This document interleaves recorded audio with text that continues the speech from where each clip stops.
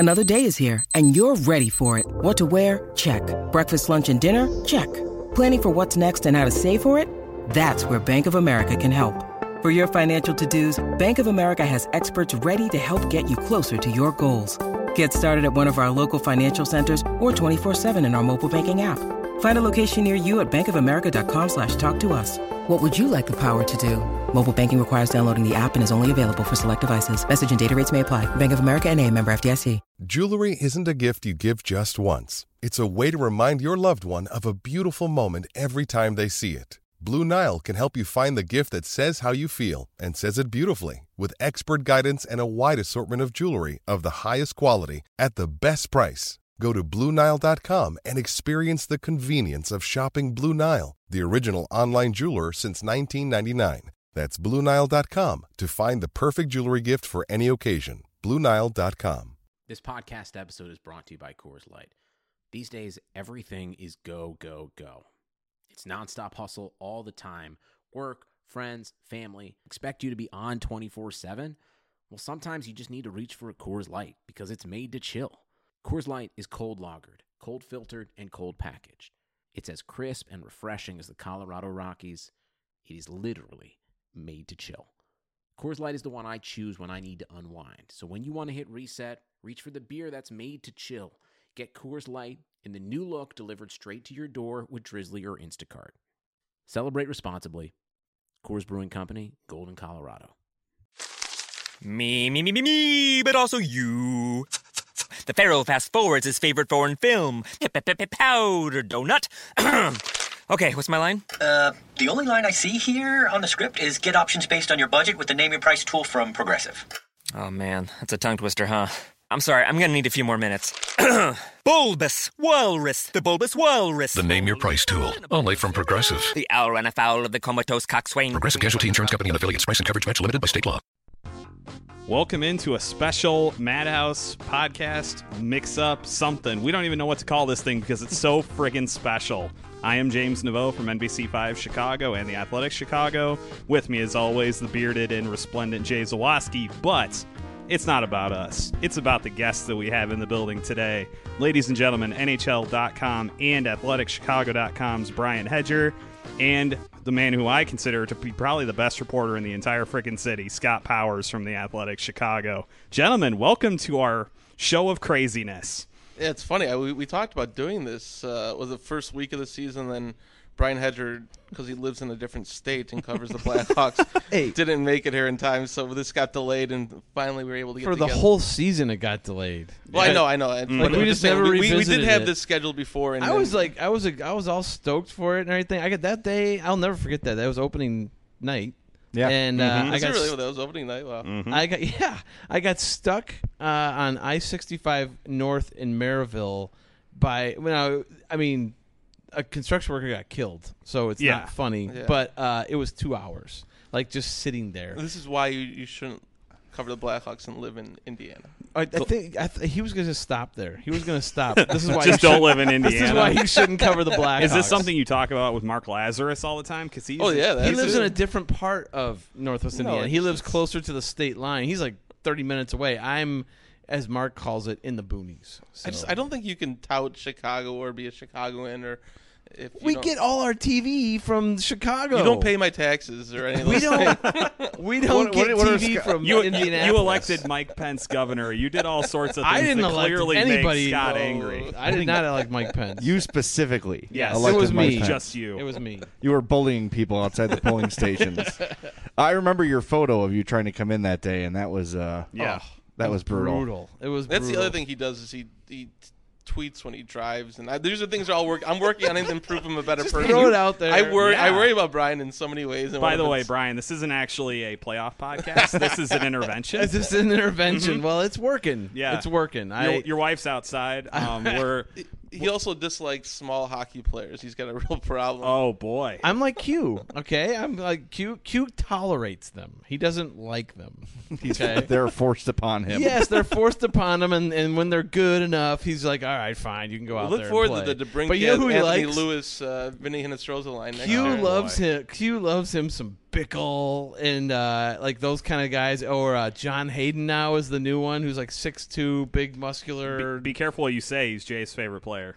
John Hayden? No, I like John Hayden a lot. The first game, Pat Foley just, I don't want to be crude here, but he pretty much pleasured him for 60 minutes after I think he had 6 minutes of ice time in his debut. Yep. The whole second period was committed to John Hayden. It was ridiculous. He's just a slurp fest. And, Foley's got his – Foley and Q, they like the same kind of guys. I think we could – They're old school. Mm-hmm. Yes. They're old school. They like that old school kind of big, rough, tough mentality. Scott hates that, by the way. I don't hate – I think Hayden's – yeah, I think he's fine. I just – I don't – there's no need for Scott is the champion of small, people. and I should be actually the champion of small because not only am I short, but I do have a daughter who has dwarfism. Yeah. So I'm always championing the small. Can do mighty things, but like in a hockey arena, sometimes I feel they're like limited. Yes. I just feel like they can get pushed around sometimes. Well, I'll tell you, Kane and Panarin have had a really tough time this year. Yeah. Yeah, they're horrible. Clearly being short has Those just guys ruined them. Those guys are terrible at hockey. He sees Scott Darling is just like, oh, yes, that's my ideal hockey player. Look right at those there. long legs. Svedberg is his favorite player of all time. So him and Chara. So forgot about How that. could Svedberg not be your So favorite like player? during the World No, they need to Baseball be able to Classic, skate, though. that Like, you have to be 7-foot tall big. Dutch guy was probably like Brian Hedger's like wet dream. I actually have a funny story about the Darling thing. Did I ever tell you about this year? He had, I can't remember which game it was. He just had an amazing game. He was making just stand on his head type of saves all night, and we go to talk to him afterward, and I'm just thinking in my head, like, how am I want to get this guy to talk about like what he does to stay so loose, so limber and everything, and I'm like, do you do yoga? And he's like, yeah, I do. And then he stopped the answer. I'm like, well, I want him to keep talking, and so it's me and Chris Cook, and Chris Cook will never ever let me down or let this go, and we're just standing there, and I just go, you're really flexible. Oh my like, Scott God. looks at me like, backs how do I away. answer? He actually gave a good answer after that, but like Cook just wanted to smack me, I think, with like a rolled up newspaper. But he always looks like that though. Like you see Chris Cook, yeah, it's always like you're ruining me right now, and I want to hit you. But it's because usually he's standing next to me, so Yeah, there you go. I have that effect on people. It all makes sense now. I have that effect. So anyway. Well, should we get into it? How do we want to handle this? We're doing this very loosey-goosey, but the playoff matchups are set, and I guess we could just kind of go through them and discuss them briefly, and we'll do the old radio trick of saving the Hawks and Predators for last for the old time spent listening thing. So where do you guys want to start? Let's start with, in my opinion, the least interesting matchup of the entire playoffs. Yeah. The Boston Bruins and Ottawa Senators. Scott, Brian, James, your thoughts? We'll make this quick. Yes. Just like the series might be. Actually, you know what? That series might go longer than you think because I think the Bruins have been pretty good this year, but they have struggled in net, haven't they? I mean, it's been basically the Tuukka Rask show, and then he kind of struggled a little bit. And then they had the coaching change, obviously, and it worked out well for them because they weren't doing so hot when Claude Julien was there. But Ottawa's one of those sneaky teams, I think. I mean, you were saying earlier you think Jay, I mean, you were saying that you might think they might be out of there pretty soon. I don't know. I like Kyle Turris. I like Erik Karlsson, and Chicago native Craig Anderson, right? Isn't he their goalie? Mm-hmm. I just don't know what it is about Ottawa. What is great about Ottawa? What's going to put them past Boston? Parliament, obviously. Well, of course. Yes. Of course. They've got the cat. And Erik Karlsson is a world-class defenseman, no doubt. And Kyle Turris is a nice player. But in the playoffs, you need star players to win, to take you very far. And I just don't see it on Ottawa's roster. Maybe it'll surprise. But Bobby Ryan's still there. He's not bad. He's not great. You're insinuating Erik Karlsson isn't a star I player? am, but I don't know if he's the kind of guy that can carry a team through a round. He's a defenseman. It's hard for a defenseman to do that. It is true. You're right. Even an offensive defenseman, actually, you might say especially an offensive defenseman right. in the playoffs, if you have some defensive liabilities or whatever. But. How many teams changed the coach during the season or in the playoffs? 3? Is that right? Montreal, Blues, the Blues, Montreal, and Boston. I think that's is that normal? I don't like that does not seem normal. No. Does it? Yeah, you're usually not changing when things are going well. So yeah, that's I don't know that does seem high. That's 3 out of 6. That's almost a quarter of your playoff teams. We'll have the research department check it out and get back to yeah, us. I don't This is remember why that we need an happening. intern, man. See, this is James's idea. Last year we did the bracket challenge, NHL.com, and we still have yet to send out the winning prizes. I found the list today. Good. So I'm going to do it. And we were trying to sign up a league today, but NHL.com is not working. Yeah, Brian. So, it's all my fault. Just blame me again. It's not your fault. It's just a No, bad... it is his fault. By I'm not- proxy, you can. I guess so. You are the most... It's my Of all the intervention, people in this so- room, you are most to blame, I suppose. There you go. That's one way to put it. But once that's up, we'll get it going, and it'll be a Madhouse podcast bracket challenge. And James says the winner should be an intern for a day. I think it's a great idea. And I think that would be him, the intern, him or her, telling my dog to shut up, telling my daughter it's time for her segment. Telling Hope it's okay to come down and flash you. I'll turn the other way. Yes, that's happened a couple times, and my wife has just come downstairs and flashed me, and that's... Should we have the Mexican lady come in as being a special guest that day? Happened again. I'm not going to talk much about it, but crying out she's got a loud, thing dude. for me.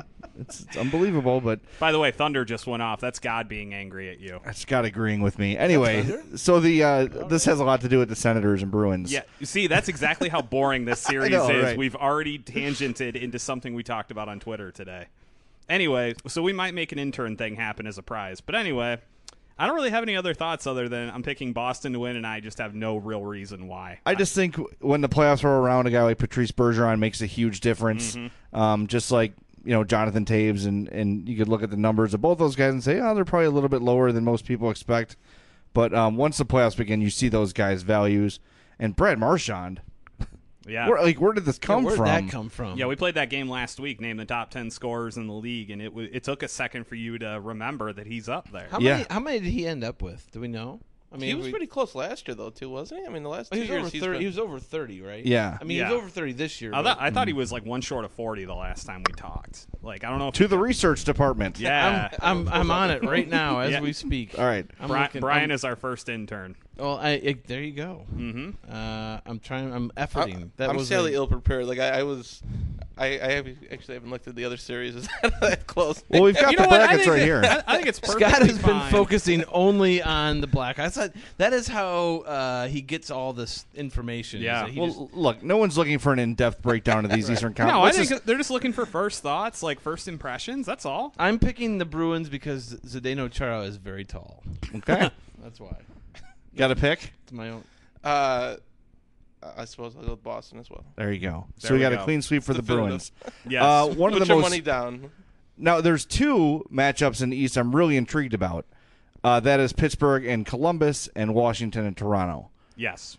I think Washington and Toronto is going to be awesome. It might be short because Toronto, I think we can maybe all They have agree. some defensive liability. Of course, and they've been really impressive. The young players have all been great, but Caps have a lot of experience in not winning, but they've got a lot of playoff experience, and it just might be. It sucks for that the Leafs have to run into them their first year. They're really significant again. It's a tough matchup. Unless they beat them, then it's like all Katie bar the door type of thing with that.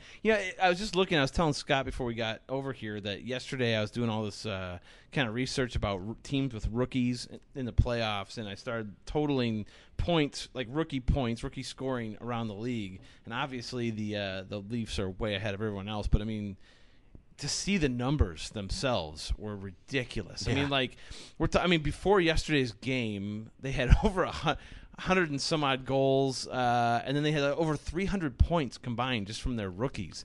The next highest, second place in rookie scoring, was like almost 200 points less.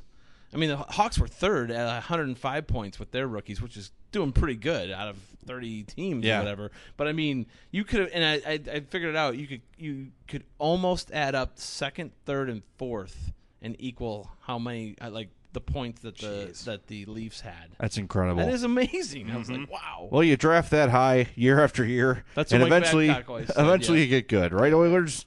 Yeah. Well, yeah, exactly. Yeah. I want, for me, and Adrian and I debate this. I like when the best team wins.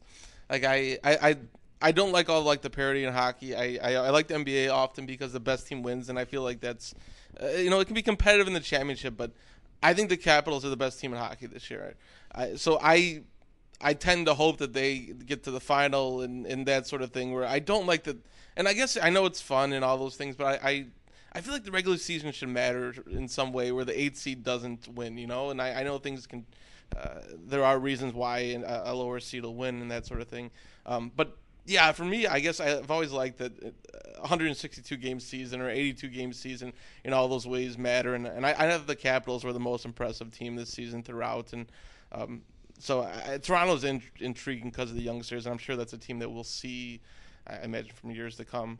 I guess I like the Capitals because they were the best team in the regular season. I kind of like where you're going with that, but I kind of hate lazy narratives. So that's why I hate the Washington sucks in the playoffs. They're going to lose inevitably, yada, yada. I want to see that go away. Yeah. I'm tired of hearing Alex Ovechkin's a loser and never wins anything. Yeah. I want that lazy narrative to go away. So I'm sort of rooting for Washington to get to the final two for that reason. I want that narrative to go away and for me never to have to hear it again. That would be really nice. It's not fair in hockey either. It's such a team sport. I mean, obviously Ovechkin controls a goal or two a game, but this is not the NBA where it's one guy runs the show, right? I mean, it's Kane and Taves have championships because of everyone else. You know, it's such a team sport. So blaming anything on Ovechkin or any individual is just it doesn't take in the bigger picture. That's why I think the NHL has actual parity where when you look at these 16 teams involved in the playoffs, there's only one or two that would really shock you if they won the cup,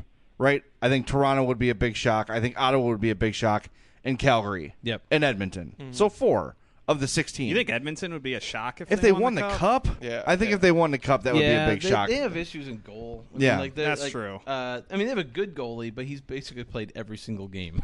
I'm a little, wondering how he's going to hold up in this playoffs after he's played basically every game. But see, I kind of like that fact that I feel like any team can win, and any of those, aside from those 4, you would say are probably deserving of legitimate cup conversation. I talked about the Predators in our season preview. I picked the Predators to win the Stanley Cup. Yes, you did. And they've underachieved, I guess, in a lot of people's minds. They got off to a terribly slow start, and we'll get into this later, obviously, as we preview the series, but that wouldn't shock me if the Predators won the Cup. If Pekka Rinne can play the level of hockey he's used to playing, why not? They've got all the weapons. They got everything they need. They're certainly deep enough. It's just, it's a matter of goaltending and getting your hot players hot at the right times, I suppose. But yeah. I guess it's also the bigger and what other thing I hate is overtime hockey and shootouts, and it's when the Predators, all the other stats, if you take away their overtime losses and shootout losses, I mean, I think it was like 6 points different than the Blackhawks. I mean, there's so many numbers where it looks like one team.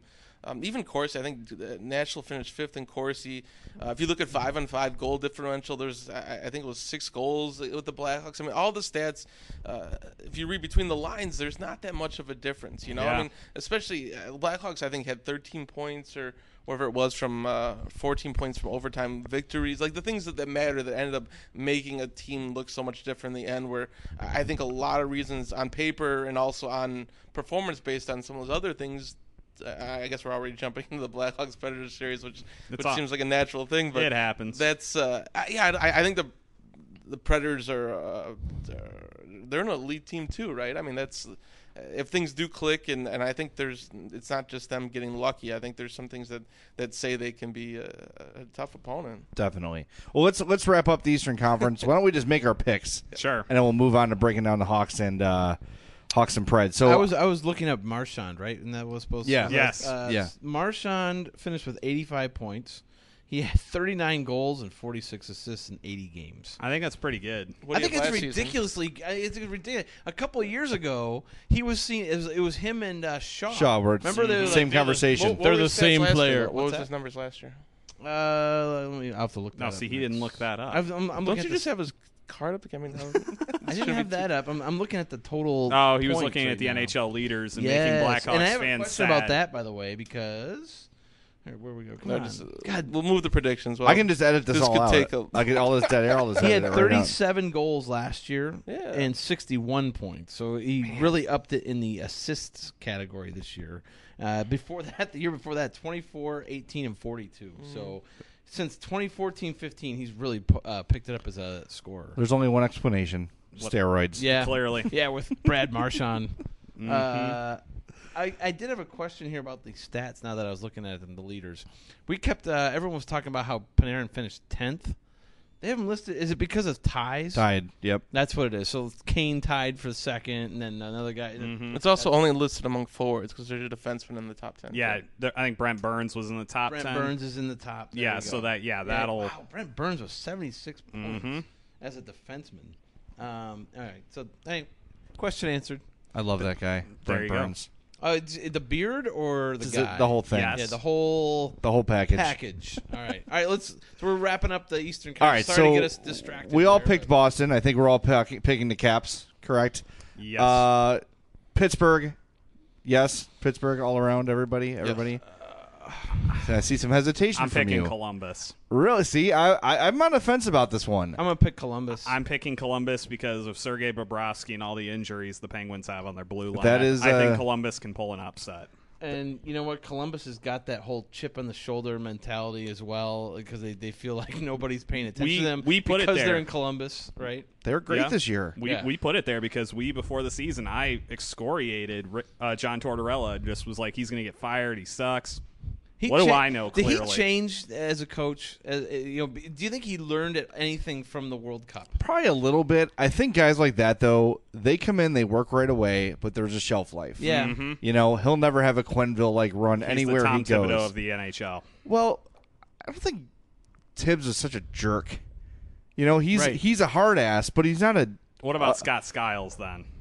Similar. I think that's a good he comp. definitely was that guy that wore out his welcome in Chicago. Tortorella is more accomplished, though. I think he's sort of the modern day Mike Keenan. Yeah, there you go. I'll okay, give you that. There we go. This conversation is what makes Q so amazing, though, because he still kind of has that hard ass to him a little bit. Obviously, he gets the Q stare. Right. He puts people in the Q doghouse, and you don't ever get out of it.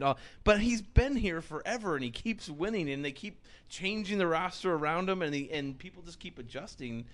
I mean, he hasn't burned out yet. Like, you know what I mean? Like, they haven't. Yeah, but he doesn't anger like his star players. I mean, all the players that play for him respect him and love him. I mean, you could healthy scratch a Nick Leddy and those type of guys and guys that need maybe. Right.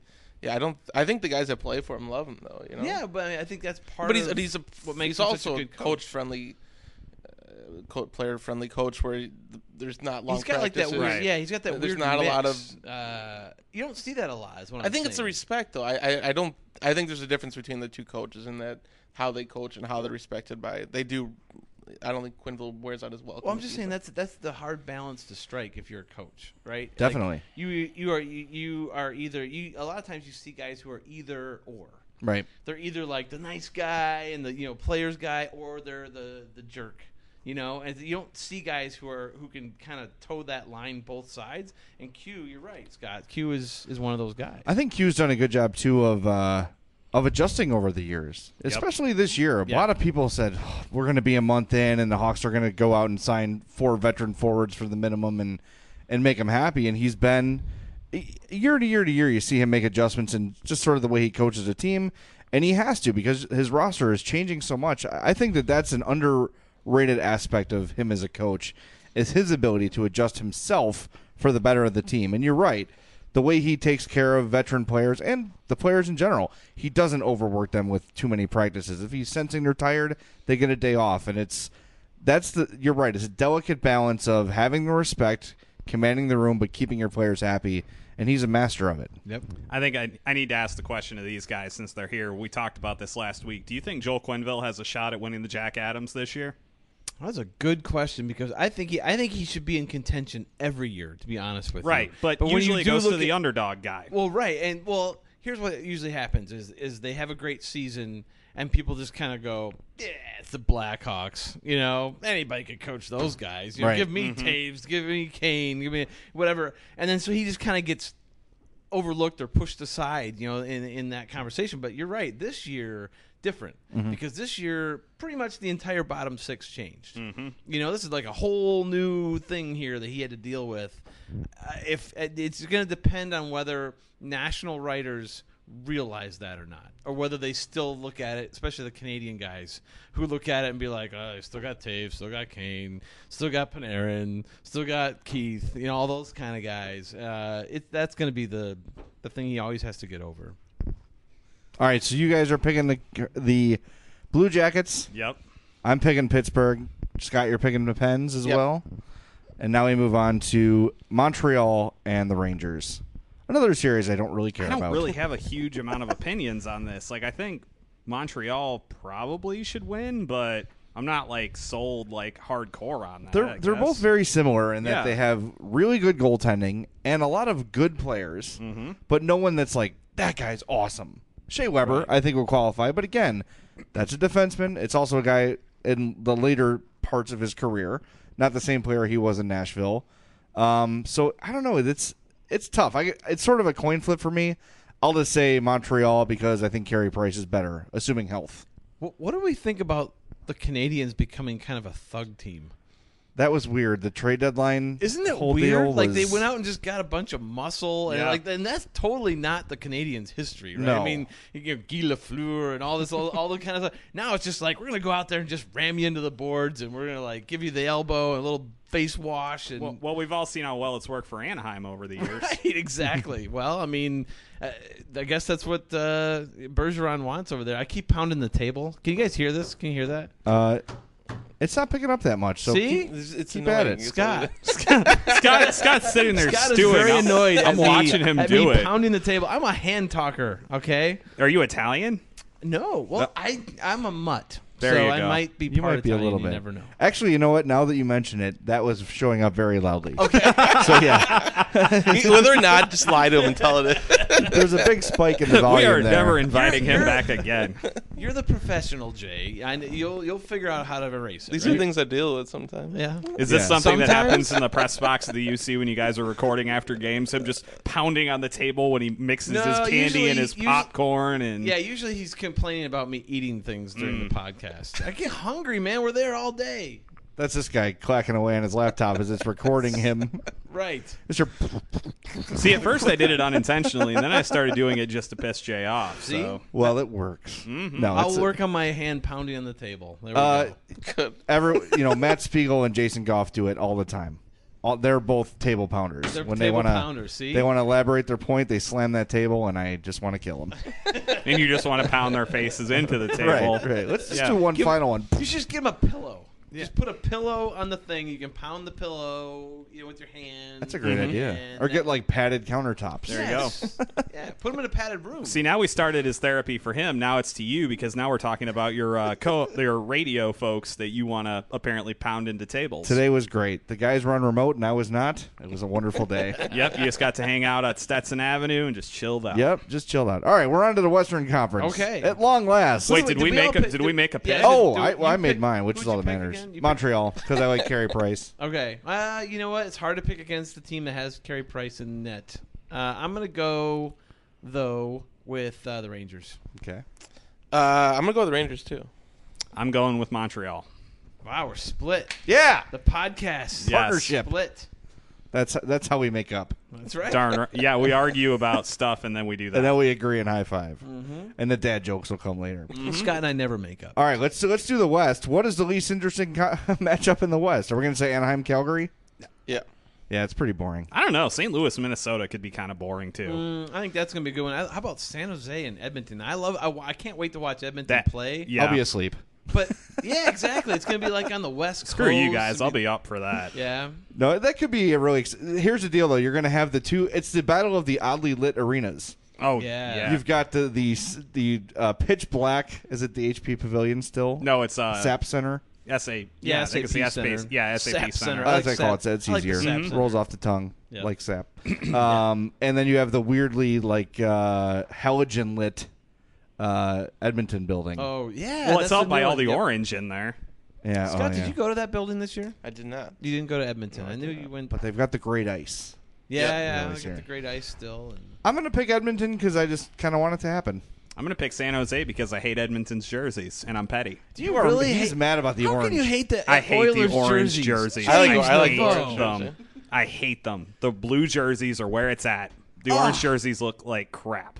Like, you mean Which ones are you talking about? Their new home jerseys, the new orange. I hate them. You don't like the orange because you think the orange is too like highlighted or something? Bingo. The blue is classic. The blue looks cool with the logo. I like the blue better. But when they were winning all those cups with Gretzky, wasn't it with the orange? But they were mostly blue with the orange shoulders. They flipped it now. There you go. I know what you're saying. I don't know if that's a reason to not pick a team, though. No, you know what? You're right.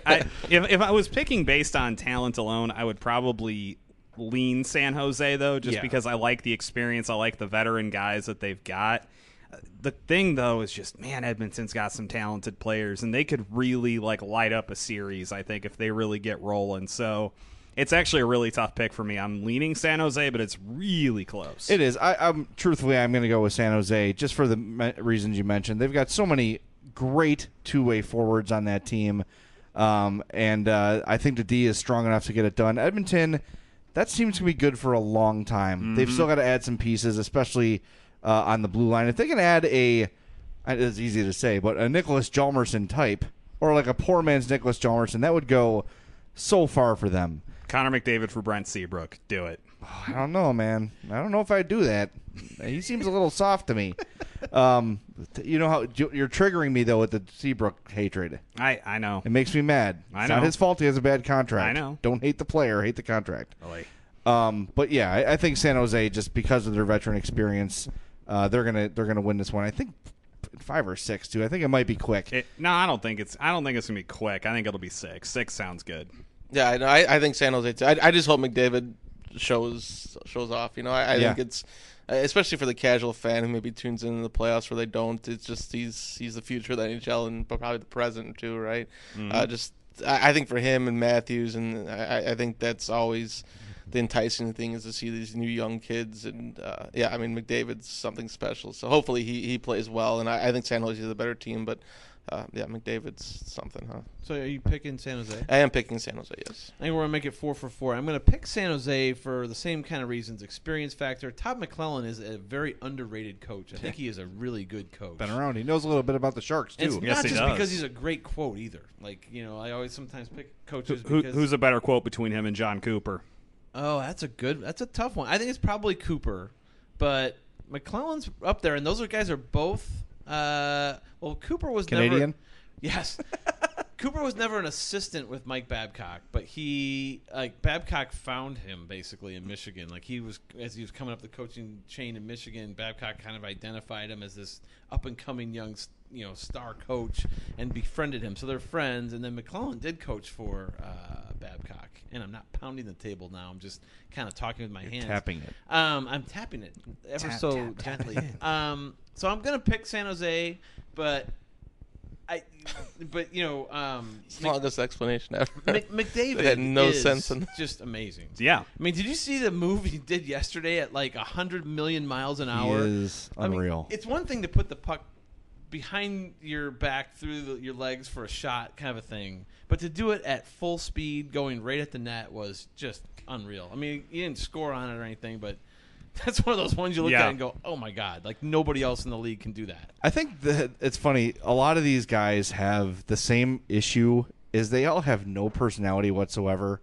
Taves finally has come out of his shell a little bit this year. Yep. And it was almost like a concerted effort. Like, I'm going to Instagram stuff and do some charity things. And Crosby's kind of a dud. And McDavid is just kind of a mouth breather, and it's like, God, they need a star that can... Those guys are all Canadian. You've got one, PK Subban, and apparently the league is not ready for him. Can I point out the fact that I get really annoyed by people who criticize Taves for the stuff that he talks about? Like, they call him, boring because he talks about, healthy eating and exercise and all that. And it's dude... You want these guys to have personality, and then they show it, and then you're like, oh, you're boring. You suck. It's really? Are you kidding? I'm saying before this year, before he started doing that. No, this is a thing I've noticed among fans especially, not necessarily among, pundits you guys. I don't know if I'm really a pundit, but... Pundit. Yes. It annoys me that people want players to show personality and they want them to kind of be themselves, and then they are, and then they're like, oh, well, that's kind of lame. You're a healthy eater. That's lame. Ooh, look at you, your health on me, Earth boy. Ooh, it's so annoying. Go drive away in your Tesla. Exactly. Right. He drives a Chevy. A Chevy Cruze. A Chevy, probably a Chevy Volt, I would imagine. He does have a Tesla. At least he did before. I don't know. Maybe he changed. Cue up the breaking news. Maybe it's a Volt. Yeah, Hedger's got some breaking news here. That I've seen him drive a Tesla. I know that for a fact. Well, there you go. Named after the greatest band of all time, so it's fine. Yes, they're awesome cars, by the way. But I'll never be able to afford one. I saw one yesterday. You don't like them? That was I think it's funny that Jay's like, named after the greatest band of all time. Tesla. Not a big Tesla fan? No, I just don't think they're the greatest band of all time. You're wrong. The Beatles would tell you you're wrong. I'm not. I wasn't going to say the Beatles. All right. Well, now you've piqued my interest. I was just going to say something trollish about U2. I didn't really have a thought on this. The band U2? Yeah. Oh, they're terrible. I thought he said you too, like YOUTOO. Or maybe I should say something trollish about Pearl Jam. Maybe that'll be the. Oh boy. Because that's what That's where it just all goes. See, this is Mark the generational. Is in the ceiling this tiles. is the generational gap. Be careful, buddy. The generational gap between reporters are the ones who identify and love Bruce Springsteen. You're right. And the ones that love Pearl Jam. Like there is like a general. I'm neither. So yeah, no, Scott's all Irish music, pretty much all the time. Chieftains all day. Indie music. Freaking Scott has he has the most eclectic music taste out of just about anybody I've seen on the internet. Did he give you the CD as well? No, of course not. Okay, Scott does this for the beat writers every year, and I think it's awesome. He puts together his favorite like indie tunes or just whatever tunes it is on a CD, and it says Powers picks of 2016 or 25. And he gives them to us, around Christmas. That's awesome. It is awesome. Wow. It is awesome. I'll give it to you guys. I'll put you guys on the list. What's funny is, 30 of them. we did it 2 years ago, and I hate to admit this, but I don't think I listened to a single song. That's brutal. That was dude. awful. I'm sorry, Scott. This year I made I did listen to some. I popped in. Okay, I put the CD in the thing in the car, and I had my kids in the back, and he popped in he had some rap song I'd never heard of, and it was like every other word. It's eclectic stuff. It was like F this, F that. My kids are like, oh, this is great. It's the best song ever. Yeah. Where'd you get this stuff? I was just about to say, man, you've got to commute. Like, how on earth have you not listened to what this man laboriously puts together I did for you? This time, and it was funny. So I go. It was a drive home from a Hawks game. It was the night he gave us the thing, and I put the CD in, and I'm like, this time I'm going to listen to this thing from start to finish. There's like 18 songs. I got like an hour drive. I'm going to listen to the whole thing. I got done at the end, and I'm like, next podcast I have to talk to Scott because I'm a little worried about Scott Powers. Like I'm a little. Well, I think worried there's about a Leonard Cohen song that finished it, and I think that's what it was. That'll do it. The Leonard Cohen about darkness and that one. Oh, yeah. Yeah. Take your pick. You want the darkness? We'll put out the flame. That kind of thing. Oh yeah, I like it now. That's like one of my favorite songs, and my daughter loves it now too. So you have ruined us both. Thank you. See, I don't know if Scott's like me. I listen to other people's pain to deal with mine. It's like, all right, these people have put this into words well that I'll never be able to do it like this. So it helps me. It helps me deal. It helps me cope by hearing other people. Wow, it's like, damn, at least I'm not Leonard Cohen. Yeah. Maybe you and I will start having therapy sessions Yeah, together. So now every once in a while I'll like I keep listening to the thing, and I am finding songs I really like now that I had no idea even existed before. So now I'm texting Scott, and I'll be like, number 13 is pretty good. I have no idea what the song is called. But for him, I'll bet that feels awesome to you.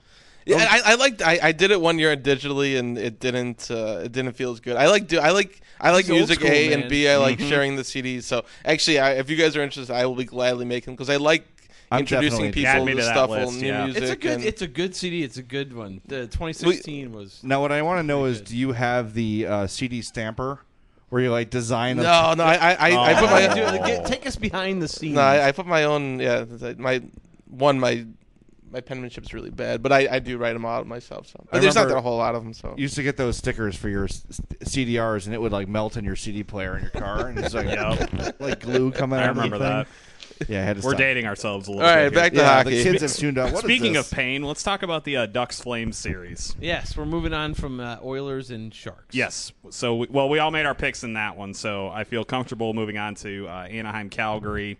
I mean, I'm picking Anaheim here. I think they're probably the second best team in the West, I would argue right now, behind the Blackhawks. And I really like the group that they've put together, and I think that Calgary's got a lot of great young talent, really interesting team. I think they could be really dangerous for years to come. Battle of Alberta in the years to come is going to be really good. Yep. With guys like Gaudreau and Monahan on Calgary. And Tkachuk. Tkachuk. Good Lord, they're loaded. But I'm still picking Anaheim here. I'm actually going to pick Anaheim in 7. I think this could be a really good series. All right, I think if there is a series poised for a upset, it might be this one. I think a lot of people have sort of overlooked Calgary as, they're too young, they're too inexperienced. They got a lot of young, great talent, and we've seen from Matthew Tkachuk that he's mature beyond his years hockey-wise. Dude's not afraid of anybody, not afraid of anything, and it's got some good genes, too. So I think that Calgary might pull it off. If I'm putting money on it, I'm picking Anaheim, but for the purposes of this podcast, I'm going to pick Calgary in 7 just because I really like where they're headed. I think Johnny Gaudreau is a great hockey player, and that's the sort of guy, when we talked about earlier with Montreal and New York and Ottawa, not really having a star offensive player that can carry him. I think Gaudreau could be that guy for Calgary. So I'm going to pick Calgary, knowing that if there was cash on this, my pick would be Anaheim. Fair enough. I think this is one of those series, too, where it's I guess almost every series, the goaltending is gonna. It's about who the guys are proven. And until you prove yourself, it's it's when you look at Minnesota or whomever down the line who just the goaltending hasn't proven itself in the playoffs, and whether Elliott is that guy for Calgary or not, whether what he can prove in the playoffs, and when you're thinking of the Blackhawks and just Crawford and what an advantage they may have there in the first round and throughout. So I guess that's one of the questions for me is. With the goaltending, I guess both those teams a little bit, right? I think, like you said, hopefully it's a fun series. And again, it's those young players that you see that promise, and at some point, these guys aren't all necessarily all rookies. It's not. I mean, it took Kane and Taves a couple of years to kind of figure out, and then they got to the playoffs, and so maybe the fact that Gaudreau's in his third year now is. I think third. Boy, maybe third or fourth. Third? Yeah. So some of these guys are. I mean, it's not like they're exact rookies. So I think some of that. I mean, there's some of that factor too, where these guys have been around the block a little bit. So, I'll take Anaheim, but I think it could be an enticing series. Is Tkachuk going to start the series by fighting Getzlaf off the first Please. opening? He'll send a message drop? and turn momentum right away. Mm-hmm. It's like going to prison Milbury. for that guy. Like you pick out the biggest, baddest guy and just fight him and show that you're just as bad as everybody else. Is that what his whole theory there? I guess so. With the Kings. They need him to play though. See, that's it's funny. It's kind of who was I talking to? Maybe it was Jordan Tutu. Who said that, like Q's feeling on fighting is kind of like, I appreciate it, but you're kind of, you're not on the ice. I'd rather have you hit a guy or something behind it, Well, it looks like when Hartman was on the second exactly. line and he got the fight. Like there's time and places, and then you also have to understand what your role is on the team. Right. Like Tutu on the fourth line, ultimately they can afford to not have him on the ice. But if you're in a significant role, I mean, you gotta be thinking about that too. Ultimately, you're going to hurt the team by not. And Hartman was playing second line center. I think the game that he got, he fought that one time, and I think he picked up another penalty later too. This is not the 1980s. This is not Bob Probert and Joe Kocur going crazy on people. There's so many fewer fights in the playoffs too. Yeah. Well, even in hockey in general, but especially the playoffs. As far as this series goes, I mean, I'm gonna go with the Ducks in this one, mainly because I guess it's gonna hinge on the health of Patrick Eaves. Who would ever say that, by the way, right? Like when he was, I used to cover the Red Wings, for NHL.com when I was covering the Hawks as well as going back and forth. And Eaves was he was a fourth line player. As far as that's how they used him, it was him and Drew Miller, and that was it. They never got off the fourth line, and then he always got hurt. He goes to Dallas, and they use him on in the top 6 role, and he responds. If he's healthy, what an addition that was at the trade deadline for the Ducks. This is a guy. He scored 30 goals this year. I think he was approaching 30. He was way over 20 at the trade deadline. He was over 20, and I know that he had some goals for Anaheim after the trade deadline. So you add that guy for $1 million. It's $1 million guy. So he adds to your offense. They already have Vermette as well. I like him as a third line center. They have Getzlaf. I like their depth down the middle. I like their depth up front. That wins cups. It absolutely does. It absolutely does. And so, but that said, they're going to have to get some more goal scoring out of Ryan Getzlaf this year. I mean, last year he had all those assists, or 2 years ago, remember he had all those assists and didn't score a goal. That can kind of hurt you as well. But I'm going to go with the Ducks in this one. I think that they're going to. It could be a really physical series as well. Yeah. Well, they also have to keep Corey Perry going because he went through that really long stretch without a goal too. They need him to produce if they're going to win. Yep. All right, well, now we move on to Minnesota and St. Louis. Yawn. Sorry, I'm like one of the only people who thinks this series is going to be a dud, but I do. Like, Minnesota has played like crap down the stretch. I know St. Louis has played pretty well, but like the Mike Yeo Bowl, like who? I'm not tuning in for that. Sorry, like I think it might be an okay series, but it's not one that like jumps out to me like say Washington Toronto, where I think it's going to be fast paced and awesome, or Pittsburgh Columbus, where I'm thinking to myself, God, this playoff format sucks. That two of the three best teams in the East are playing each other in the first round. This one I'd probably rank like maybe 6th out of the playoff matchups in terms of my watchability and like my excitement level. Interesting. I'm definitely in a minority on that, but I can't shake that feeling. I don't know why, but I'm excited about it. I just have trouble picking this one because I think Minnesota is clearly the better team, but they've been such trash down the stretch. It all like the tires completely fell off, and it looks like a psychological thing almost as much as a physical thing. And once that happens, you're screwed. And I just don't know. The Blues have finished hot. The Wild have finished ice cold. And if we were picking this game a month ago, it would be an easy pick Minnesota for me. But the way they've been playing down the stretch, it's tough. I still think they're the better team, so I'm going to go with them. But it's more of a coin flip for me than I thought it would be through most of this season.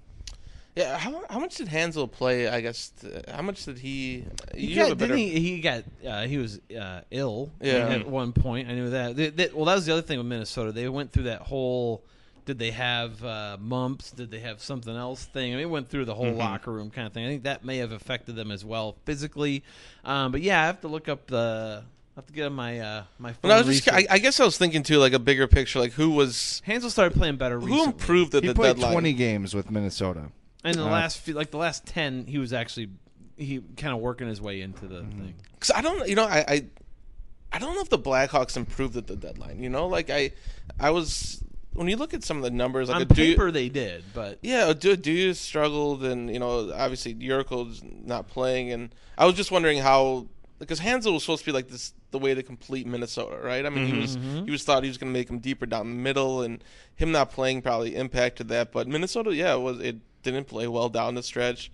The other way, Blues seemed like they hit all the right buttons down it too, and they just picked up what's his name too, right? They signed.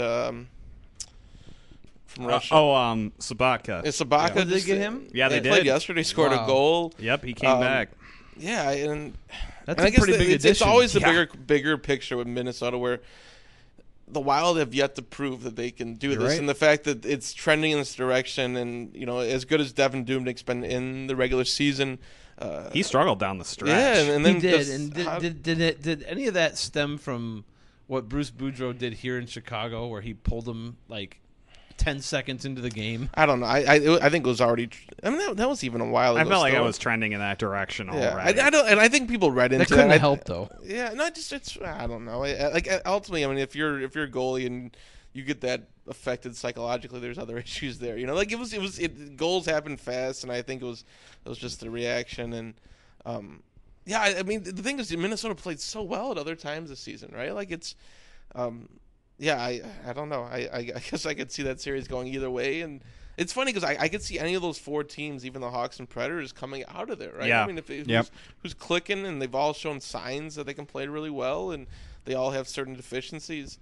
Yeah, I guess I tend to think the Wild are going to figure it out, but that might be a dumb assumption too, right?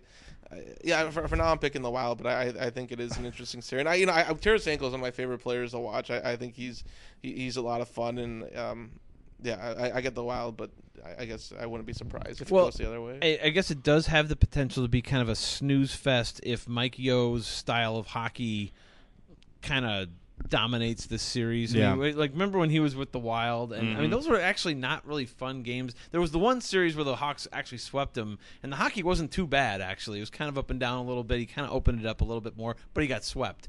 There was it was the year before. I get them all mixed up now, but there was the one year where basically the Wild gave them the Hawks their toughest challenge. And in that series, I mean, you could just watch it from the press box, from TV, whatever. You would just watch it. The puck would go in the Minnesota end, and like it was almost like wherever you are, if you were a Wild player, you had to like kind of converge onto the front of the net. Yeah. All 5 guys would like be in front of the net, and there was nowhere. There's no shooting lanes, nothing, and it was boring. Like there was no goals, anything. But that's his whole. You got to hang. That's his whole thing. That's how you hang with a more talented team. So if he does that, I could see it being kind of like a boring series as far as the actual play. But this has some potential, though. I mean, when you look at Minnesota, it is a tough pick because they have played so poorly recently. But golly, when you look at their lineup, Eric Staal is their number 1 center. Mikko Koivu is their number 2 center. Martin Hanzal, if he plays like Martin Hanzal, is their number 3 center. He was the number 1 center for a long time in Arizona. They got a guy named Joel Eriksson Ek who has played a rookie. He's played decently. He's their 4th guy. But if he doesn't work out, Charlie Coyle's played center. Eric Hall has played center. I think Zucker's even played center at some point. I mean, they have all these guys who have played center. They're so deep down the middle, and they're fast.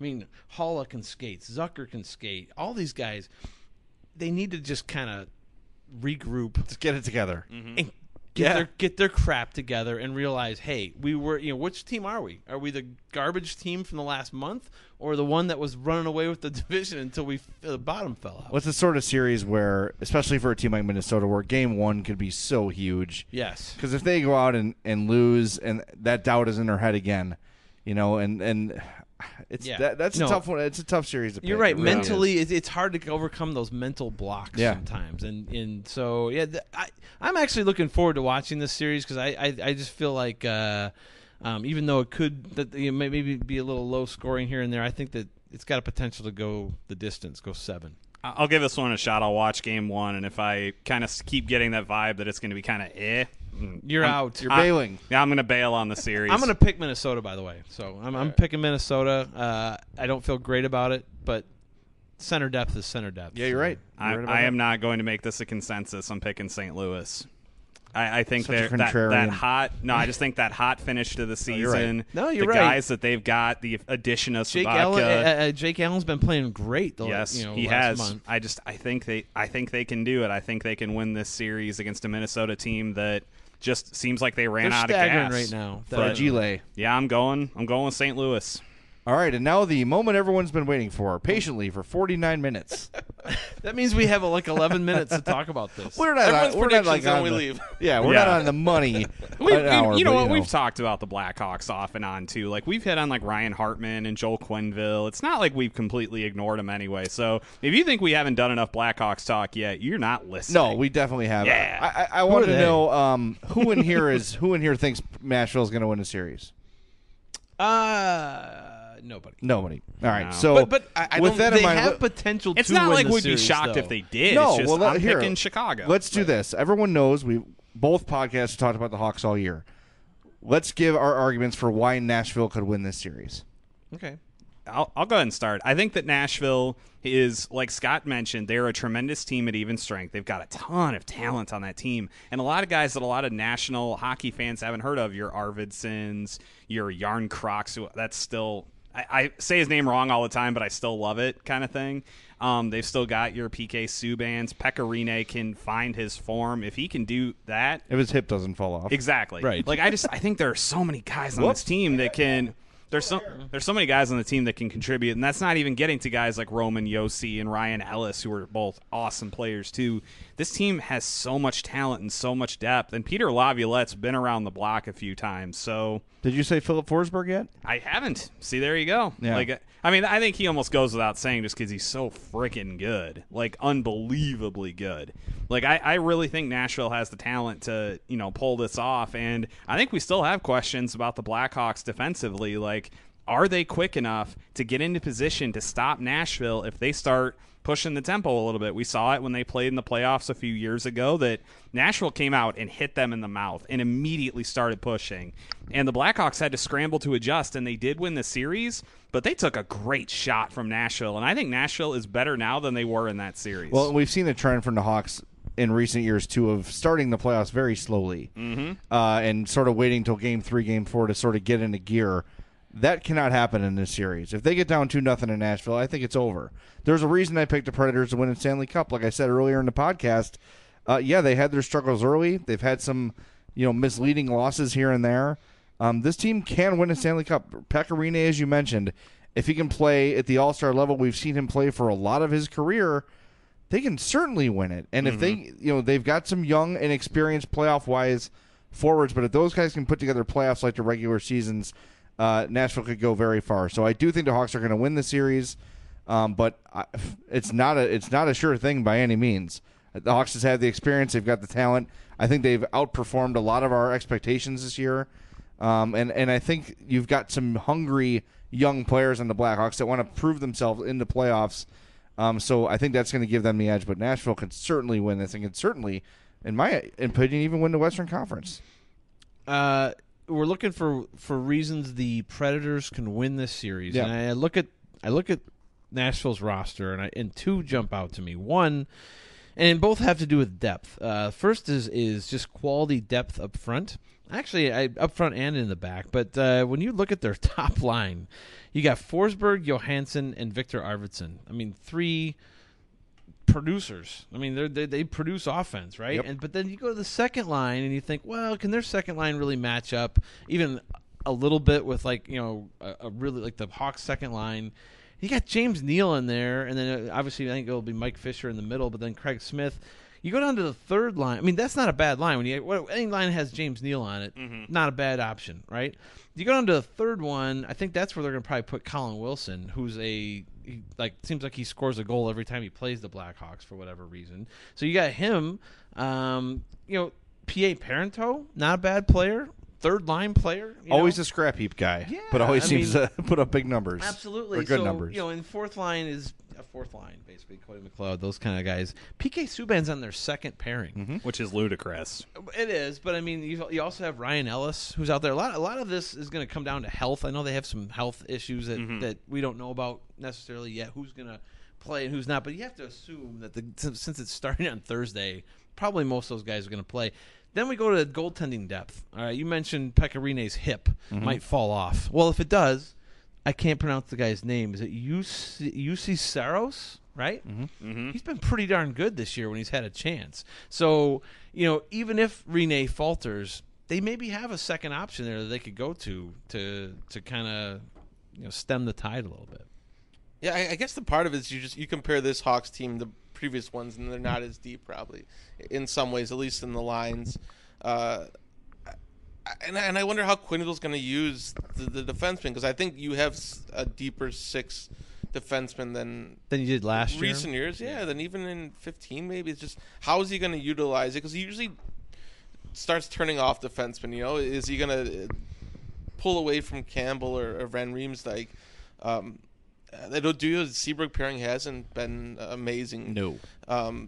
Does that even make the most sense? And I know that's what they turned to in 15, the Keith Jarmelson pairing, Oduya Seabrook, and I guess a lot of my questions are on that end, where I think the Predators match up in a lot of ways, and how's Quenneville going to use that fourth line, where in the past he's thrown a Shaw with a Kruger and whomever, and had someone that's sometimes even matched up against the top line. So I think this is more of a case where he's going to throw Taves' line maybe against that top Predators line, at least when they're the United Center. I guess I'm curious how to see how those matchups start falling, because I think the Predators can match the Blackhawks in a lot of ways in depth, and matchups can be such a difference in these series. And I think the Blackhawks have shown at times this season where they can be the superior team, but other times, and even last month since the trade deadline, a lot of the numbers haven't been positive, and some of those depth issues And how's Anisimov come back and all those? I was going to say that's a big one. That's another health. So I guess if there. everything's equal, I mean the Predators have that shot, and then it's. I guess at the end of the day, I still think Crawford's the better goalie. So, but if Rene's up to the task and all those things, and I guess does home ice? I mean, does home ice matter, or does that? I mean, are those factors important here in the playoffs? And I don't know. They haven't been recently, right? I mean, typically they haven't. Really I would mattered. think that if the Predators had home ice, I'd be thinking about this series a little bit differently, just considering the way that they've gone out of their way to sell and create this rivalry, and they've done a hell of a job with Nashville fans believe that the Hawks give a crap about them. Yeah. They truly believe it. I've do. been there for 3 games, and it is an intense atmosphere. So I think had this been in Nashville, that would have been an advantage. I do think more often than not it's not. I mean, you probably the prefer finished under 500 during the regular season on the road. And the Hawks were awfully good at home this year. Yeah, the Hawks also set a road win record matter, too, though. Yeah, you're right. That's something we have to keep in mind here. That depth, I think, that Scott was mentioning that the Blackhawks have this year is a big part of the reason why they've been so much better on the road, because they don't get hemmed into horrible matchups on the road like they did last season. They can still roll enough lines to where you can't just focus on shutting down one, because then you're letting a guy like Taves or Schmaltz or Panic or whomever. You allow that line to thrive when you try to shut down the Kane line now. So that's an advantage for the Blackhawks on the road, too. And so I think even if they didn't have home ice advantage, I think I'd still probably go Blackhawks even in that instance, because they've got so much success on the road this year. And the adjustments, too. I guess I think where Quenneville's done it great in the past is that he's made adjustments throughout the series where they have struggled early on, and he's cut back on guys that he's felt that just weren't necessary on the ice. And I don't think he's afraid to do that with whomever. And I'm thinking back in 2013, it was with Seabrook even, where he got his ice time cut, and Leddy, and so I wonder too how that's going to affect. Because he always seemed to find the right depth, right? That fourth line always seemed to figure itself out, and I wonder if it's there, because you have a lot of guys who seem similar, but you're not dealing with Shaw and Kruger, and now it's Desjardins and Yurko and Hinostroza, and down the line where it's just finding that mix, or because that fourth line's been so key to what they've done every time that they've made a run where those lines been utilized in defensive zone against top teams. And what's nice though is that they've got, with Tutu, Desjardins, Hinostroza, Yurko, that fourth line can look a lot of different ways depending on opponent. True. So if they're up against St. Louis next round, assuming they move on, you got Tutu and Desjardins there to push against the physicality aspect. If you're playing a quick team like Minnesota, you got Hinostroza and Yurko in there that can skate with those guys. So it gives them a lot of versatility on that fourth line, which I like. Yes, it's not solidified yet, and you don't know this is it, period, end of story. Right. But there's a ton of options, and we give Joel a lot of options. He's going to do good things with them. So. Well, in 2015, it was Desjardins, Teravainen, Vermette, all those guys were scratches early round, and even Nashville. Right. He eventually figured it out, and now I think at some point you'll see Hayden, Tutu, Desjardins, Yurko, Hinostroza. I think you'll see a lot all of those these guys in there. I think that's kind of what. That's what. Well, in my column for the Athletic today, I was kind of looking at that with the rookies, and I mean, we know for sure 3 of them at least are going to start out the playoffs. Maybe 4 with Hayden. I mean, Hayden may be thrown in that mix. That's 4 rookies in your starting lineup in the playoffs. But it might not stop there. I mean, Hinostroza certainly could get into a playoff game or 2 or more. That's 5. Does Forsling maybe get in there if one? I mean, he hasn't been. Obviously, he was not ready for the NHL right away. Well, I think Kempny's not considered a rookie. He's not really a rookie, but he's a first-year player. There hasn't been a time, I think, in the last 6 years I was looking at where they haven't at least turned to one defenseman, whether it's been they didn't even go injury or guys, suspension. Where Sheldon Brookbank got some games in 13, and then Gustafsson and Svedberg and all these guys down the line have all. And Roosevelt. I think there was 1 year they used 8. I think it was 8 or 9 a couple of years ago. They ended up. So I think at some point, someone, whether it's injury or suspension or somebody, you'll see Kempny or Forsling or They may even sign Rundblad and bring him back. You mentioned TVR. I actually had that thought the other day. You mentioned TVR and Campbell as guys who could potentially come out. Do you think Johnny Oduya could be a guy that could come out? Potentially. Well, he hasn't really. To me, he hasn't shown that he's a guaranteed top 4 guy since he's been here. I think since he's been here, he's also been wink, wink. You're not totally healthy. Let's sit some games out. And I think the whole team they've been playing at about 80%. I think that's fair, but I also just don't think get hurt pace. I think the penalty kill stuff's big for them too, where they got him because they didn't trust as many of those guys on the PK. And he's always seemed to find another level in the playoffs. Completely agreed on that front too. I'm just saying, but I don't think he's guaranteed top 4. I think that if he shows it in the playoffs, that's obviously completely different. He has in the past. I'm interested to see if he struggles. Is Joel going to be willing to pull the plug on him and plug somebody else into that top 4 spot? That's, to me, another question I'm very fascinated by the answer to. Do you guys like Caro offensively at center as much as Shaw when he was there in 2013? Because that's the question. When you look at the center, we talk about center depth earlier. You got to love Taves, obviously. Great center. Anisimov does a great job in the second line. Then what? You basically have 2 fourth-line centers is the way I look at it. You have 2 Krugers, sort of. I think Kruger's played all right offensively as of late. He's picked it up over the last month or so. He's picked it up, but he's not Antoine Vermette. Like when Vermette was playing really well when he came over here, he's not. He definitely was not offensively what Shaw was before. Shaw was like Tavo. I've been saying it all year. Well, that's what I'm saying. Well, and if Schmaltz could win a face-off, that would help. He would be the third line. But I also think that would hurt the top line to have him away from Taves and Panik. I think Schmaltz has been the biggest. Schmaltz is the reason why I think the Blackhawks. I started to believe in this team because that top line wasn't good. It wasn't anything, and Schmaltz solidified what that. Kind of helped it. No, I think it was the biggest difference. I think Taves played a big role in that. Well, but I think it was. I think. Again, I think Kane can do whatever he wants with whomever.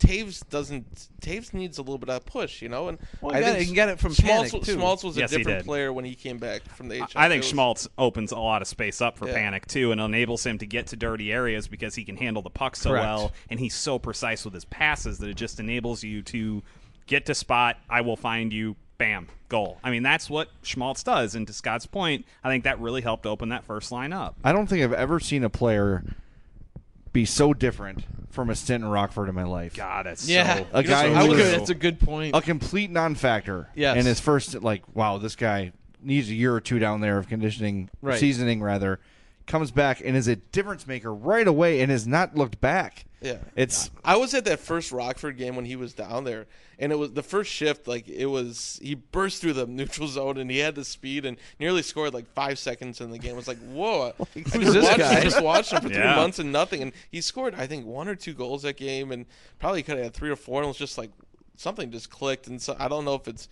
It's a kid who's been told that you're great. You're great. Yeah, humbling. And maybe something. He wasn't shooting the puck before he went down. Yeah, but he never. He wasn't ever. He was was a lot pass, and then finally he came back. When he came back that first game, I think he scored a goal either in his first game or second game back, and it was like, oh, hey, he can shoot the puck too. He was making drop passes in the shootout. You remember when you were pounding the table earlier? I kept doing that this season. Every time we would talk about Nick Schmaltz, and I was just like, shoot the puck. I felt like a meathead in the upper deck yelling shoot the puck, but he needed to. Yeah, that was a different level of, oh my God, dude. Please pull the trigger. And as soon as he came back, he started doing it, and lo and behold. And it kind of opened up the rest of his game as well. Then he started feeling more comfortable. He got a couple goals in there, and then it started coming out. I bet Scott got sick of my report cards every time I would mention Nick Schmaltz. Always use the word be assertive. Yeah, and he came back, and boom, it happened. And it's crazy what confidence can do. Yeah, it's nuts. Well, he plays so well in a small space. He understands how to get himself open, how to get you open. It's just what he can do with the puck. And I've heard even when he played for the Mission and growing up was that there's a 10-foot radius where he plays as well as anyone. Where he understands space and time and all those things. Where guys are going to be. Absolutely. And I think it's benefited Taves because I think Taves plays off of players like that where Kane and Panarin work so well apart where it can be this cross-ice game. And I think when you put Taves and Kane back together, it didn't click because Taves needs someone supporting him like that and someone to open him up. And I think that's worked out well. And then Panik's kind of fit in.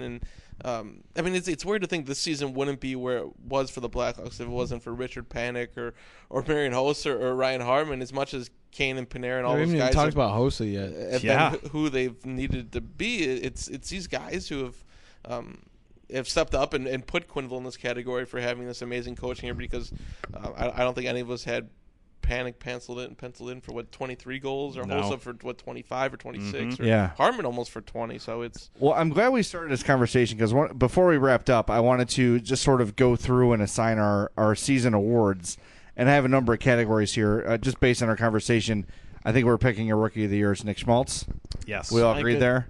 You could make an Ryan argument Hartman's for got an Ryan argument Hartman. too. I am going to stick with Schmaltz though, because I really think that he's the straw that stirs the drink and has enabled them to really utilize their depth in the second half of the season. So I'm going to. Can we have a second half player of the year, maybe? Because I think Hartman overall it's the fact that he's Hartman played. The frustration over the dumb penalties and kind of the way he's kind of like gone up and down quality wise in the second half, I feel like kind of cancels Schmaltz's first half out for me a little bit, so I'm going to stick with Schmaltz. I'm going to go with Hartman because of his versatility. Like, basically, this was the guy that when we came into this season, it was like he has to replace Shaw. And he's done that. Like, he's completely replaced Shaw and maybe then some. Like, he's maybe even, you can make an argument he's a better player than Shaw as far as, like, overall type of thing. He does make some silly penalties here and there. That's been a recent trend, though. Up until this month, he really worked that on it. game, he had not done that. Right. And then from that game on, he's been taking some dumb penalties. He's played on all four lines. He's played center for 2 games at least. He played well enough where they at least wanted to take a look at that. You know, so I think the versatility. He almost scored 20 goals. Replaced Shaw for me. That it's Hartman as a big picture. Sure, and he also gave the Hawks what they lack, that a guy who can play physically and score. Right. And Panic has done that too a little bit. But Schmaltz is a great luxury to have. But there's a lot of guys with similar skill sets. Hartman filled a hole that was left when Shaw left, and I think you can say he's at least as good as Shaw without much of an argument the other way. Yep. I think Hartman too, for me, just the overall, and the fact that he doesn't play, like, it wasn't power play time, or it wasn't like he was producing, given these opportunities where he had almost 20 goals at even strength, and that versatility. I think Schmaltz is the difference to why the Blackhawks took that jump. But when you look at the full season, second half player of the year, I'd maybe give the Schmaltz. It's the full Rookie of the Year. The fact that Hartman stayed up and did stay out of the box for such a long portion, because that's probably why he got to stay in the NHL at least early in the year, was that he didn't take penalties for the first 20, 30 games at that rate. And I think that'll still be a concern going forward for the rest of his career. But the fact that I guess he was able to kind of I never thought I didn't think Hartman was going to put it together like this, considering what I'd seen in Rockford and just the penalty issues, and just you didn't know, like, this was a first round pick who didn't look like he was on the trajectory to scoring 20 goals or being an impact. That is so true. I mean, there was one game I went to cover Rockford last year when Pickle got sent down there, and it was actually in Grand Rapids, and I was sitting next to a member of the Hawks front office, and we were talking, and like in the third period, there was a play where Ryan Hartman got a penalty in the third period. I think Rockford was winning the game, and anyway, he picked up a penalty late in the third period. And play is continuing to go, and he's chasing the referee literally around the entire rink, and the front office guy's going, "What is he doing? What is he doing? Why are you doing that?" And it's just I'm like, oh my God, I've literally never seen a player do that in my entire. So to go from that to what we saw in the for most of this season, that takes a lot of restraint on his part and just growing up and maturing as a player. I never thought we'd see it either, James. I said in one of our first podcasts of the year, flat out, and I think I'm quoting directly, Ryan Hartman can't play. Yep. Because the first couple games of the preseason, he was a disaster. Couldn't get out of his own way. Yep. And this felt like his last chance, much like Mark McNeil. It really did. Mm-hmm. Yeah. Same kind of deal. And, man, he pulled it. They needed him to do this, and he did it. Yeah. That's, for me, that cinches it. He deserves respect for that. I mean, a lot of people didn't see it coming. All right, let's move on from rookie.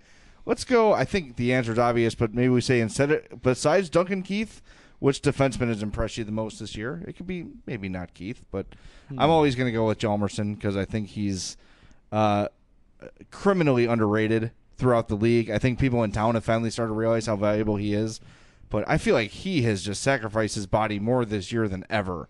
Yeah, and that's the dude. If I had to pick, 10, there's a 1-goal lead with 10 seconds left in Game 7, and it's number 2 or number 4 out there. I'm going with number 4.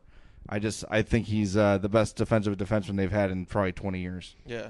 No, yeah, Donaldson's special. I guess it's always hard because even today I threw one of those polls up on Twitter on who's the MVP of the team. And, we'll get to that. And I wanted to put I wanted to put a defenseman. And at the end of the day, Duncan Keith played 4 more minutes than anyone on the team. I looked at all the underlying statistics, and it's always Duncan Keith it's plays. Hard to, yeah. It plays this game that's always at a certain level, and even when it's not that, like the elite, he's still one of the best defensemen in the league. And it's so easy to take it for granted because we see it every night, yep. and we're just like used to it. And whenever it varies from that and it gets a little like a tick worse, what's wrong with Keith? Oh my God, the world is coming to an end. He is so consistent, all the time. For me, defenseman. What's the category again? I just said best defenseman. Yeah. Best of other than Keith.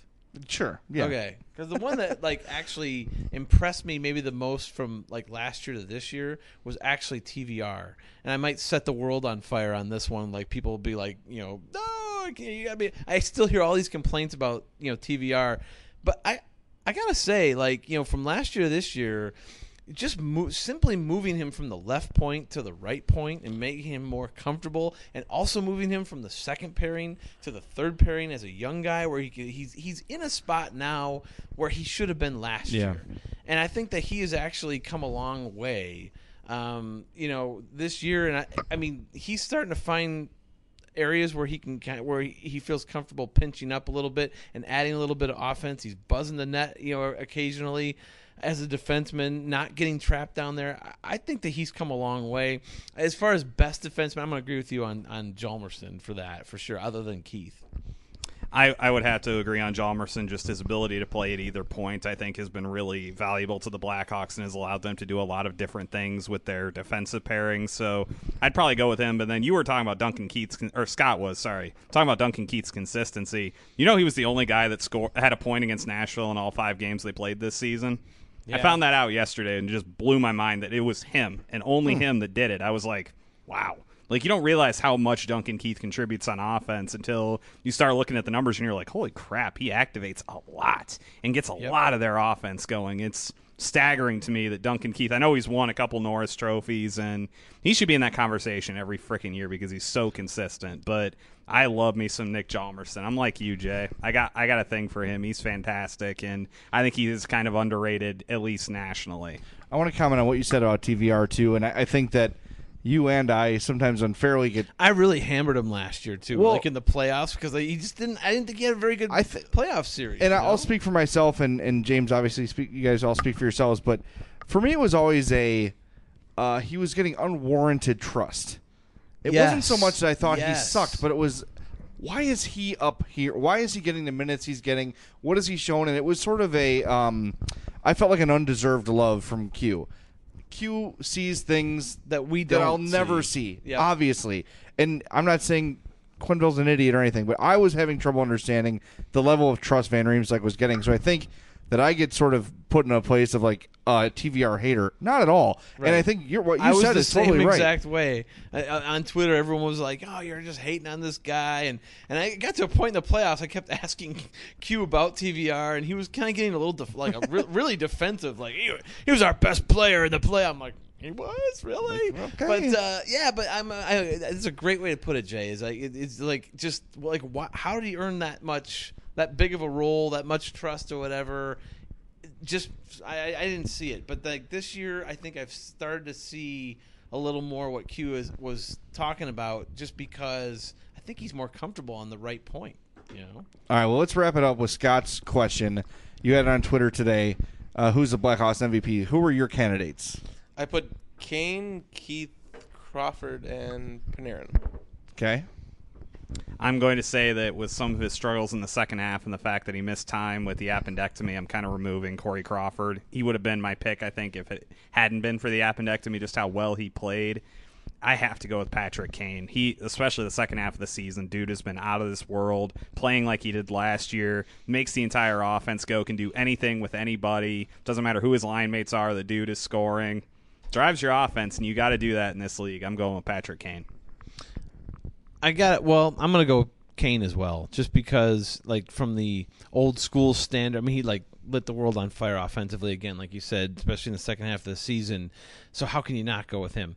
That said, you could make a really off-the-wall argument that would make people just smack their heads and say that Jonathan Taves may be your MVP. Because when you look at when he's I guess they were winning. They won a lot when he was struggling. So I guess you could get the counter argument is that they started rolling when he got hot, though. But they started rolling. Like when he started rolling, they started rolling. And then it gets hand in hand. And you say it's a lot of that is Schmaltz. And I agree. Well, I didn't say it was a lot of it. I just I agree with you. Like he was there was something missing from that top line, and Schmaltz did end up kind of becoming that left wing that they'd run through 15 guys in a year and a half trying to replace Brandon Saad.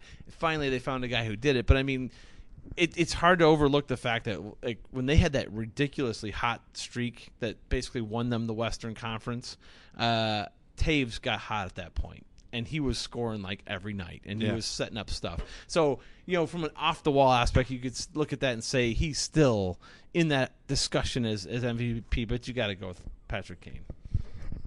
I guess I go the other way almost too, or you want to trade Taves? No, that wasn't going to.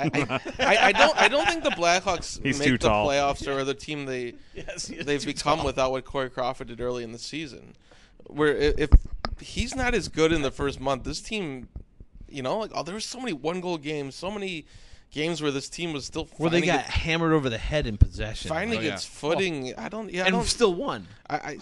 I think that first month or two decided how easily they got into the playoffs. Whether ultimately Corey Crawford wasn't the difference them winning the conference and putting them where they were in the end. But I think if that beginning goes awry, it's a different season. You're in a different. You're in a hole at that point. Yeah, and that would have been bad for this team. So, I guess it's tough because where Crawford ended up and his numbers dipped, and he actually played well the last month or so, but he was out and.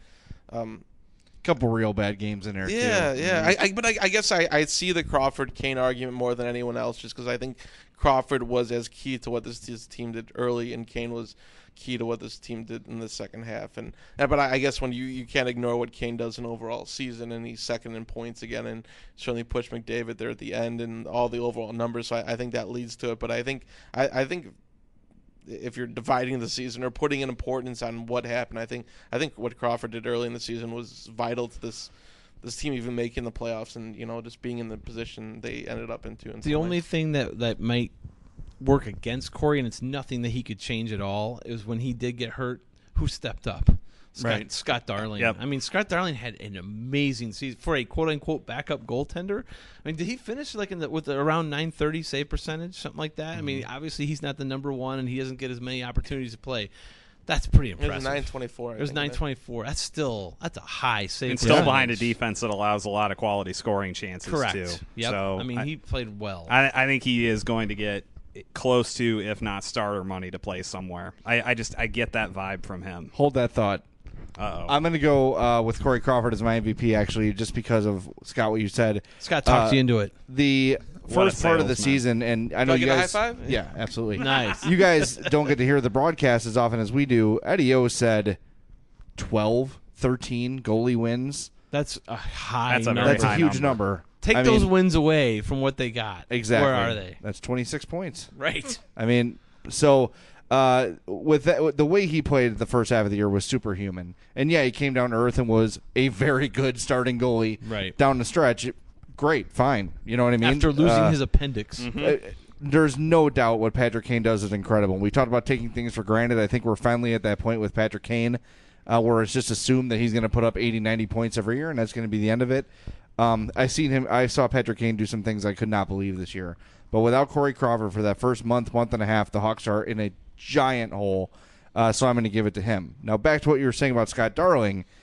We talk about this all the time. Do you guys foresee a scenario where Scott Darling is back next year with the Hawks as the number one starter and Corey Crawford is elsewhere? Well, I've actually been talking about that loosely with Scott in our podcast for a while, and he's always it's gone from, this was a year and a half ago when Darling first burst on the scene. They've always have the cap problems, right? Mm-hmm. So wheels are always turning this bald head up here, and I'm just like, okay, could we see a scenario where he signs for $2 million or something, or they keep him at what was he making, $500,000 or something, and then they trade Crawford, and then you free up like $5.5 million. I mean, that seemed a little far fetched like a year and a half ago. I think it's getting to be more realistic potentially now, and I think you've even mentioned it. Yeah, he's rolling his eyes now. I guess it's if You've mentioned it a couple times though. Like yeah, no, I think it's stupid not to think of, right? Like it's some world. I mean, he's the local guy. He's played really well. He's cheaper. A lot of the factors. It's just he hasn't won 2 cups. Depending on what the Blackhawks do this playoffs, if you ride Crawford again, how do you? And especially the organization is very loyal to its elite core players, right? I mean, it hasn't. I think Corey Crawford's legendary if he leads them to another cup, and at the end of the day, the $6 million, it's a lot to the Blackhawks, but in the goalie spectrum, it's. I mean, what's he's 8th or 9th, 10th in cap hit now, and it's even by the end of his contract, he'll be like midway. So, just because maybe you mismanaged the cap in other places, I don't know if goalie is, and I get all the reasons for Darling. It's just Crawford's still at an elite level. He's 32, so I think you still have some more years, and he.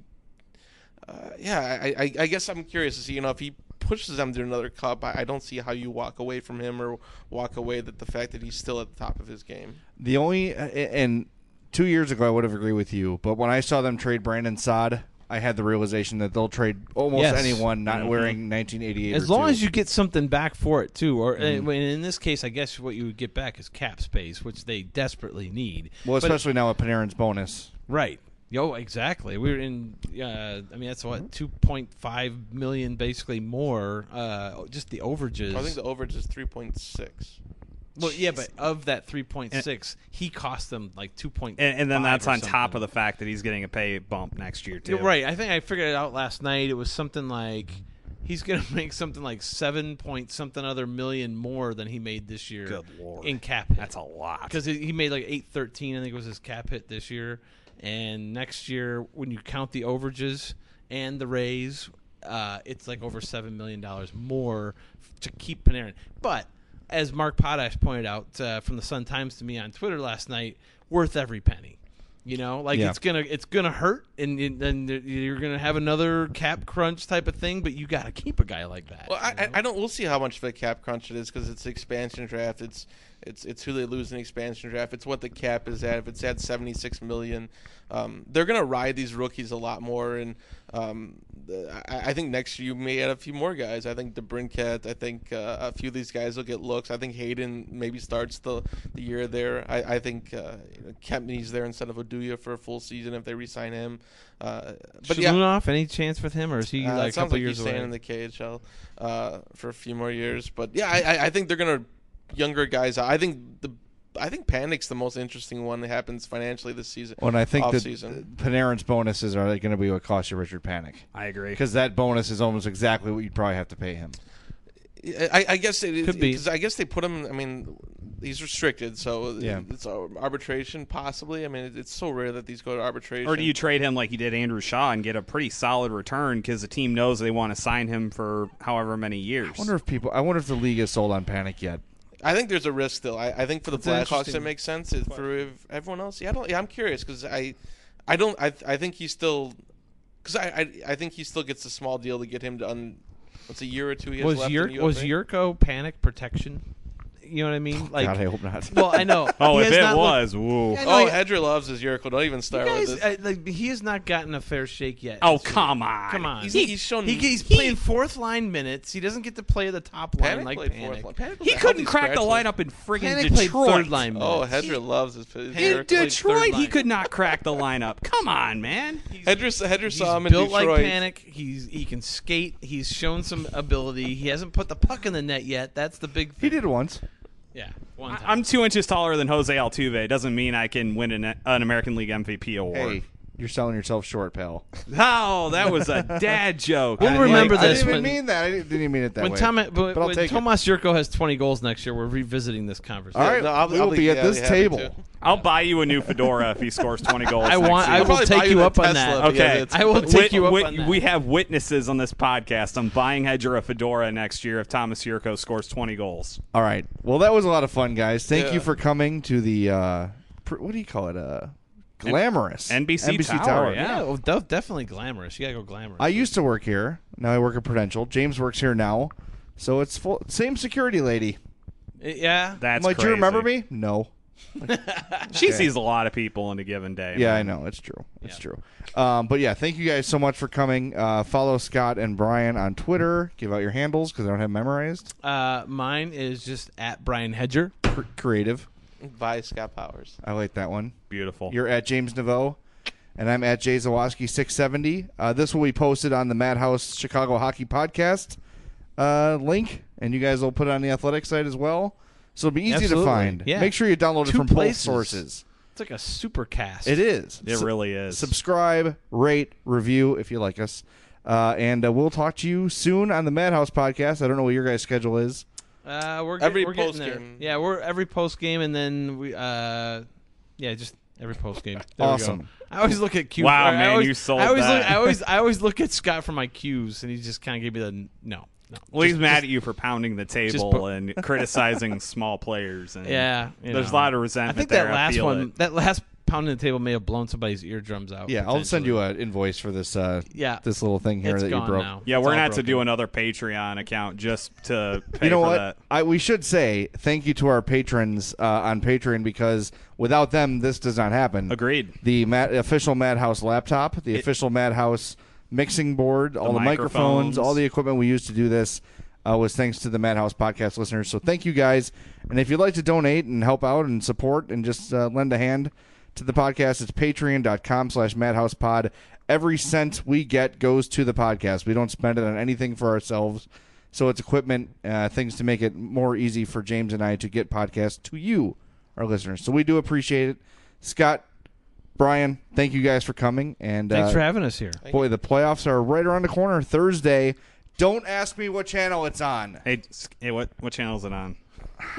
This is my annual struggle. I just pinned it. Here's the schedule. Shut up. Just look it up yourself. Leave me alone. The answer in the blog. When NHL.com starts working again, look it up yourself. Oh, yeah, and we will have a bracket challenge as soon as NHL.com decides to work. So as soon as we get a link and a league name, we'll let everybody know. But until then, thank you all for listening to this crazy Madhouse Athletic podcast thing you do. We appreciate it. See ya.